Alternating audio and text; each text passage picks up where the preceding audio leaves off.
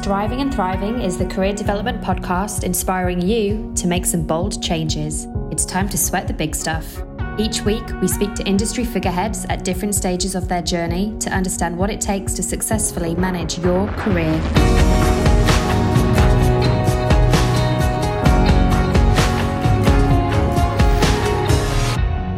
I'm your host, Laura Johnson, and today I'm thrilled to be joined by Mitch Parkins. Mitch is a fellow TMA alumni, a good friend, a great Strive and cheerleader. Mitch is genuinely one of the best marketers and best leaders I know, so very excited to share today's episode with you. To get us started, can you tell us a bit about your career background and your current role? Current role, founder and MD of Build Brand Equity, Laura. So marketing for me is all about building brand equity. That's the fun part, and that's what I'm focusing on at the moment. Background, I've worked in wagering pretty much my whole career, which is great and also terrifies me a little bit. So I started out as a proper junior burger at Centrebet, 15 years ago. The only thing I was good at was changing my title. I changed it like every 2 months, probably less, until they actually promoted me and I had a proper title. That was a really, really fun 5 years. It was very, very nuts. I kind of got thrown the keys super early to do lots of cool things and made lots of mistakes. Then I moved on to Sportsbet, which was awesome, really different kind of stage of career development, and had a stint up in Brisbane at Ladbrokes. So my whole career up until what I'm doing now has been very wagering focused. Nice. Okay, first role though, what made you pick it? Oh, it found me. So I was the type of kid that I didn't want to go to uni. So I deliberately chose to go to Macleay College because I was very independent and I didn't feel like I had it in me at the time to do 3 or 4 years of study to kind of work out what I wanted to do. I was like, mate, I love sport. I know that. Macleay doing an advanced diploma in sports management and marketing. I was like, that's me. I'll figure out the rest later. So I did that course, and I think probably 2 months after, the application at Centrebet for like junior burger came up. I was like, right, this is me. It's tech, it's sport, it's betting. I loved betting at the time. It was made for me at that moment in my life. And I guess they agreed because they hired me. I was pretty nervous in the interview, I think. But yeah, it found me. I'm going to say it found me. I love that. And then over those 5 years, like what different marketing roles do you have? And what did you love about it when you were in there? Because obviously you've stuck with it, so you must have loved it. It was awesome. I got really, really lucky. I'm going to say I had really good people there that believed in me, gave me a heap of responsibility that I probably didn't deserve. So I genuinely started at in the most junior position you could. I literally was putting welcome cards on letters and putting them in an envelope and tracking a control group to see what that welcome pack actually contributed to the business's bottom line. I had a boss that drilled into me. He used to say to me all the time, Chris Bowler, he'd say, mate, you can make really good money doing things that other people don't want to do. And at the time, money was a huge driver. And that was just code for, mate, please do all the things that I don't want to do because you'll make my life easier. But if I can get you to believe this, you'll do anything. And I did believe it for quite a while. There's still elements that I do believe about that. I had so that was a super junior role. I had affiliate roles. I had the kind of transition to when digital actually got turned on for the industry, which was really cool. I looked after the CRM program, which was phenomenal. I had no idea what I was doing. I had the responsibility of bringing all of the different country managers together. I think it was 8 or 9 different languages. There was 4 product suites. So there was sport, racing, there was 5. And there was fixed odds games, casino, poker, and most of those products had up to 10 VIP levels. So the coolest first thing I did in my career was work out how do I create a script, and clearly I used a lot of relationship management with tech because I couldn't do it, to generate dynamic content across all of those languages, across all of those products, across all of those VIP levels, where I could just send one email once a week and it literally created personalized content across all of those parameters based on kind of stacks of different underlying business metrics. And that concept, that was in 2011 or something. I don't even think businesses had personalization wasn't even a thing. I'd go and talk about that many years later and people are like, that's really cool. I'm like, seriously, mate, it just made sense. It was what else were we going to do? So I'd speak to all these crazy country managers. They all had their own kind of unique take on the world and what they thought was important in their region. And I had to get all of them to abide by specific timelines to get specific pieces of content translated to me in a certain time, so that when I pressed that red button the timeline shifted a little bit, but say Wednesday night at about 10 p.m, those thousands of permutations went out without error. And my boss, who used to tell me you could make a lot of money doing things that other people didn't want to do, would give me a thumbs up the next morning because his test email looked good, had no spelling mistakes, and he got different permutations based on different VIP levels that he sat at. That was the keys really got thrown to me then. And after that, once the industry was regulated, I looked after all the brand strategy, media, sponsorship strategies in the Australian market when the business was very much being set up to sell, and I was under kind of strict writing orders to make sure that the decisions that I made today would increase the value of the business tomorrow. That was pretty wild. Sounds like a great journey though. Like, got to learn a bit of everything, and by the sounds of it, surrounded by pretty good people. Yeah, get in industries that have a lot of organic growth and they cover up a lot of mistakes and inexperience. That's just fact. I know I made stacks of mistakes, but there was so much organic growth that, as long as the checks and balances were there, you could get away with it because that's what the business commanded. They wanted innovation and they wanted you to really push the envelope, and that's what we did. It was good fun. We did a lot of firsts during that time, which to me, it's exciting. Firsts aren't always necessarily the right thing to do, but certainly when you're trying to pioneer an industry in a country that didn't know what you were talking about, doing things first helped. It just drove a lot of talkability. Yeah. I guess like we've talked on a few bits there just around kind of like growth and trying to be first, and I guess just being innovative, like if I can say the word, bloody hell. What do you think it is that made you successful in that role? Because I think it's a certain personality type that loves that environment, right? That's not for everybody. No, it's not for everybody. I'm challenge driven. So yeah, it comes right back to kind of that school environment. Like I was often, not always, the naughty kid in the class would get kicked out. The teacher said, essentially you'll amount to nothing. I was like, oh, bullshit, I'll show you. And I think that the category offered up a lot of challenges and I love them. I just stare at them. I'm like, okay, so that's really hard. We can't do that. We'll find a way to do that. And there was stacks of that. And it was like a gold rush, probably not dissimilar to what everyone's experiencing in crypto at the moment. There's just an intense rush to grab, to kind of carve out those positions in market. And I just love that. I love competition. Competition's great. It's good. It feels good to win. And I guess when the scoreboard's ticking over in your favour, that can be addictive. Yeah, totally get that. Yeah. Okay, so then that brings me on to what you're doing now. You loved it. Why did you leave and what are you doing now? So, yeah, I do love it, and I do still love the game and the work. And just at a point in my life where the product wagering for most people is super, you're in control, it's really easy, and it's something that you have control over. For a small section of the customer base, they don't have control. And as someone that really believes in pro-choice, like I equally have a choice, and I can continue to work in that industry forever, or I can try and use all of the phenomenal skills and experience and exposure that I've had through such a dynamic category and try and do something a little bit different in the world. And I've made a big dent in the category. I loved it. It was good. I've done a lot of good things, achieved a lot, met a lot of really phenomenal people, but more importantly, I've been a sponge. And I want to do some other things in my time on this planet than just, create generations of punters or migrate generations of punters to an online platform. It's cool. It's good. The punt's phenomenal. I love it. I don't love it as much as I used to, but I just don't want to do it forever. That's fair enough.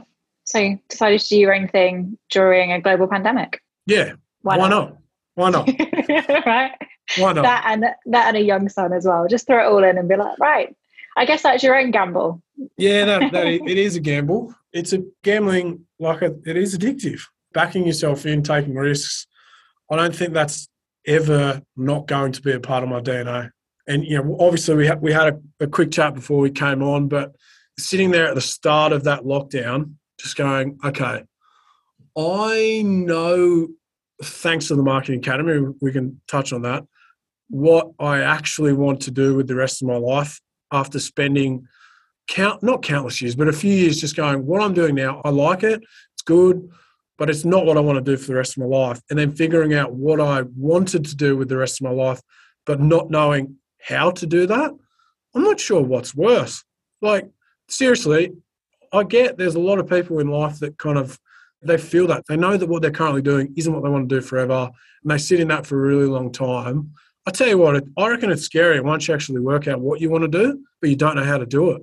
It's really scary. 100%. It's like, shit, I've never, like, okay, I'm challenge driven, yes, but I've always been able to stare down a challenge and work out exactly what I had to do at that moment in time to get to that finish line.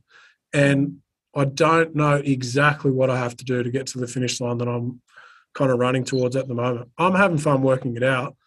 Yeah. I'm patient. I know it's not going to happen overnight, but it's actually pretty scary. Scary, but incredibly inspiring. Yeah, it's cool. It'll be fun. It'll be worth the fear and the unknown and possibly a lot of additional things that I just don't know that will come my way. It should be good fun and hard work. But yeah, we'll see what happens. Yeah, I was going to say that. So you've mentioned a couple of times just like backing yourself and being okay with the unknown and a challenge. Yeah. Why do you think, for some people, that's the scariest thing ever, right? What do you think it is that makes you like, that's what you get super excited about? Oh, that's a very good question. What is the answer? Why do I get excited about a challenge? They're just fun. I like it. I just do. That's it. They're just fun. Like, genuinely, I would much rather try to do things that haven't been done before than continue to kind of succeed at stuff that's just plug and play. Yeah. Oh, that's just boring. It sounds like as well, like that's where you kind of grew up work-wise, if that makes sense, into a place that was already doing it. So I guess once you've seen it pay off so many times, like I say, there were mistakes, yeah, but because there were so many payoffs, I guess it's always just been like that's outweighed the negative that could have happened. Yeah, that and I've never shied away from working hard. So yeah, like I never reached great heights as an athlete as a kid, but the sport that I probably spent the most time trying to get good at was swimming. And that's like a really lonely, it can be a soul-destroying sport. Like, you're looking at a black line for, 10 sessions a week for hours on end. Coming back to Bowles' message around getting rich doing things people don't like, swimming teaches you how to stay in the fight. When you are gassed, your legs are screaming, your shoulders are burning, you've got to keep taking strokes, and you just have to keep going. And you actually get to a point where you find enjoyment in that. That's part of it. It's a bit statistic, but it's true. it's where you're at. It's true. It's just genuinely true. Going back to your career, obviously, over the years, what do you think is the best and worst career advice you've had along the way? Best and worst career advice. The best career advice, and it's unproven because I don't actually know if it'll pay off. The best career advice I had was probably from Sherilyn. So during the Marketing Academy, Sherilyn shared with us a Japanese concept of Ikigai. And that model has helped me actually work out what I want to do with the rest of my life. So, yeah, it's career advice, but it's also life advice. Like Sherilyn's thing is follow what lights you up, chase your passion. The worst career advice, I just probably didn't listen to it, Laura. I love that. Yeah, best way. Yeah, I probably just didn't listen to it. There's heaps of bad career advice out there, but I was reading some notes actually in our little blue books earlier this morning, and Ashton, CEO of Step Change, some advice that he gave me at the time was, as humans, we spend a lot of time ridiculous accounting trap. So we spend our time chasing two boxes. One is an achievement box and one is a failure box. And we kind of constantly try and stack that achievement box. And the net outcome of chasing that equation is that we often feel like shit. And we're actually stuck in an accounting trap that's not necessarily the scoreboard relevant to us. We're living through the prism of someone else's expectations of our life, what we should be doing, what success should look like for you or me, as opposed to going, actually, what does success look like for me? That career advice, when I read that today, I couldn't believe that he'd given me that 3 years ago and how much that has stuck with me. Like genuinely, I read it and I'm just getting them again now. I got chills up the back, all up my back, because that concept literally just changed how I looked at my life. It literally made me just go, okay, cool. You are getting to a point where there is an awareness that you are just doing what it feels like you should do.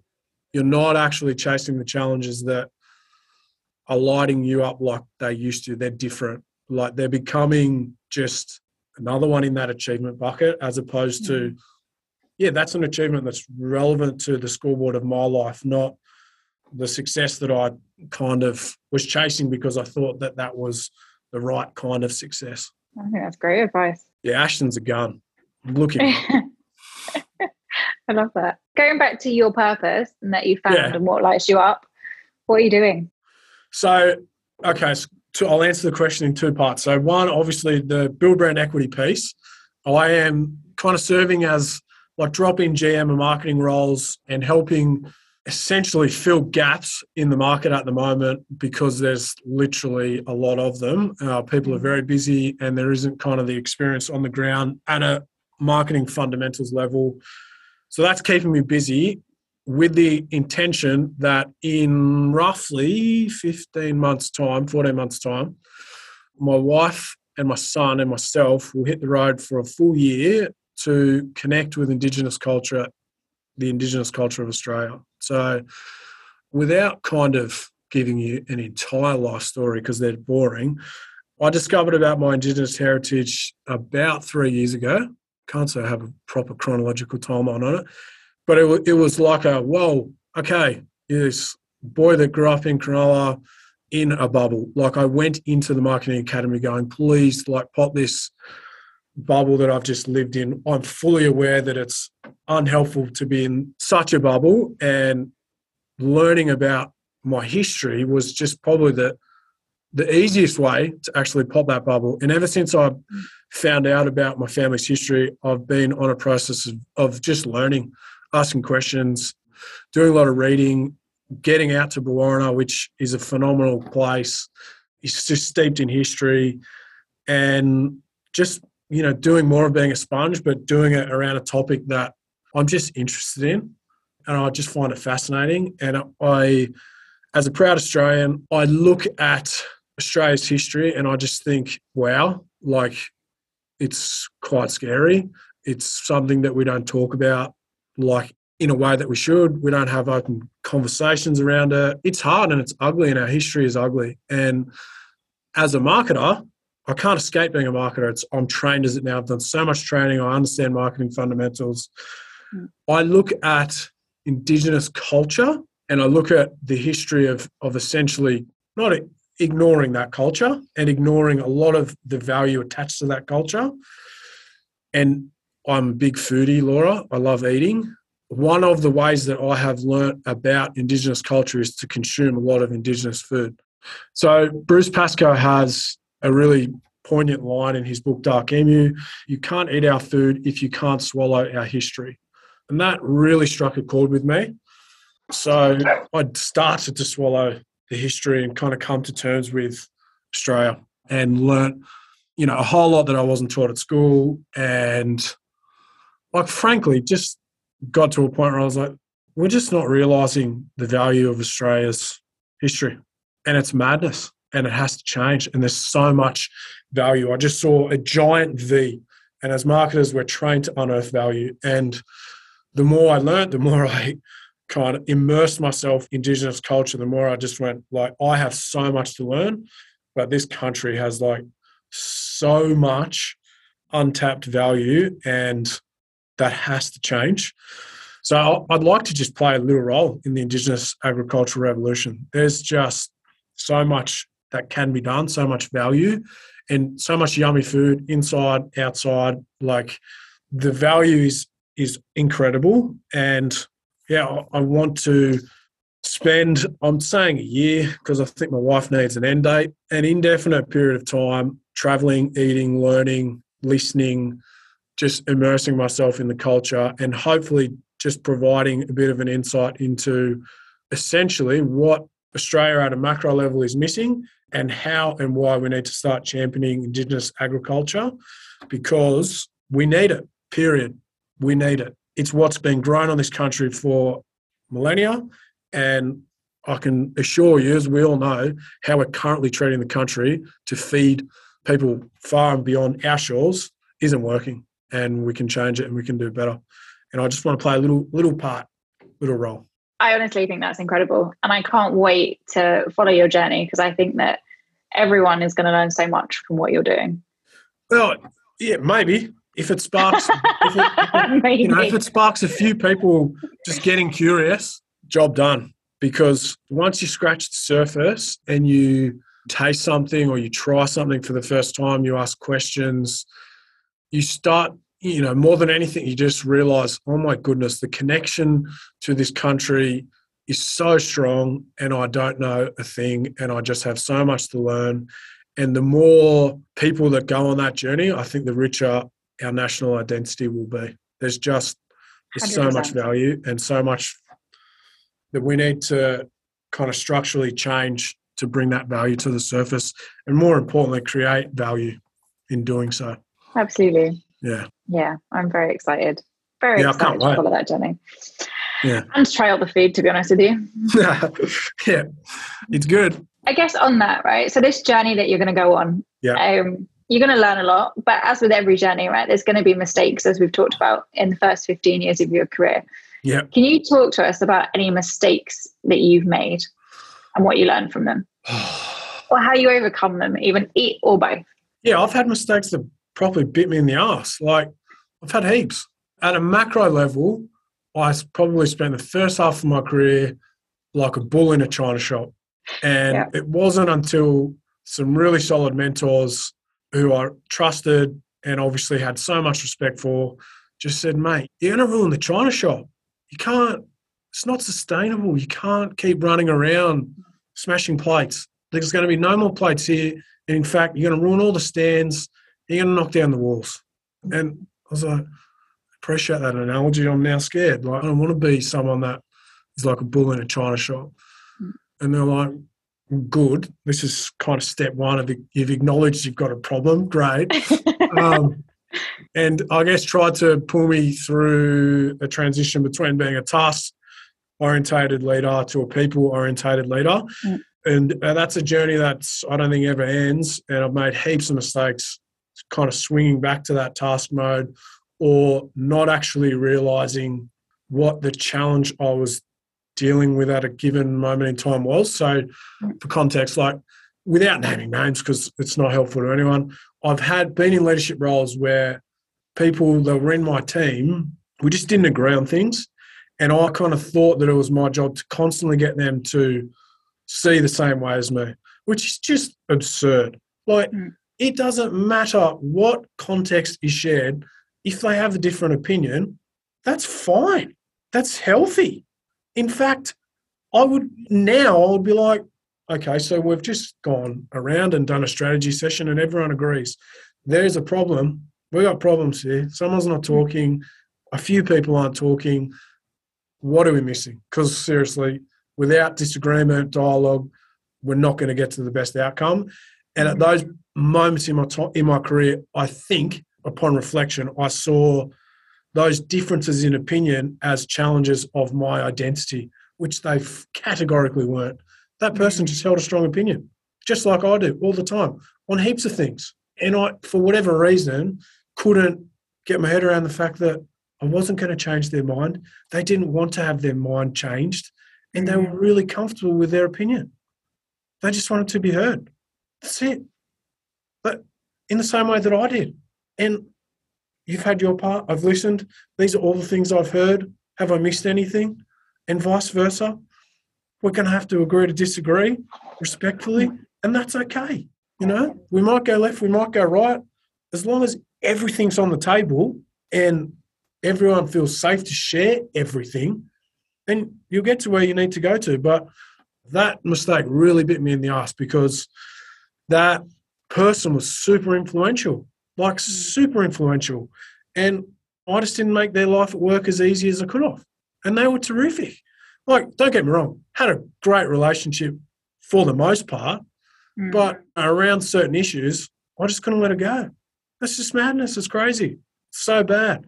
But this person, and he'll know I'm talking about him now, he always used to say, sometimes the best gifts in life come badly wrapped. And I like that. I already knew that before I met him. But it's so true. It's so true. Like, I got the ask from Centrebet as a young, super, super arrogant, just, that bull in the china shop that everything I touched was good and whatever. I thought I was killing it. That was the best thing that could have happened to me. The best thing, because it helped me realise that when things are good, they're never as good as you think they are. Like the whole Steve Waugh adage, when things are bad, they're never as bad as they feel. Like, our job is to navigate that. So that was good. That was a good lesson. That's one that's stuck, because if I could turn back time on that one, I really would, because it just was crap leadership, frankly. The 2-word summary. You touched on mentoring in there. What value have you seen from mentors that you've had throughout your career? Well, they pop your bubble. So they expand your capacity to evaluate the world, situations, yourself. As diverse as the world is, and as great as kind of digital is at allowing us to learn about different cultures and worlds, your best friend probably has the same educational status. Their parents probably grew up in the same country, and you both probably have equal or similar opinions on the price of petrol. It's either really important or it's really not. And mentoring from a business sense helps get you out of your bubble. I think there's a great balance of mentoring in an organisation and externally.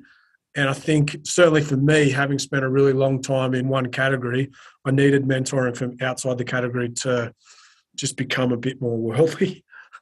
Yeah. It's invaluable. It's not just mentor, you will have covered this 1,000 times, but mentoring comes in so many different shapes and sizes. Totally. You can get mentored from anyone if you're open to it. Yeah, I think that's it. It's being open. And it's exactly what you just said there about being like getting someone from outside your industry.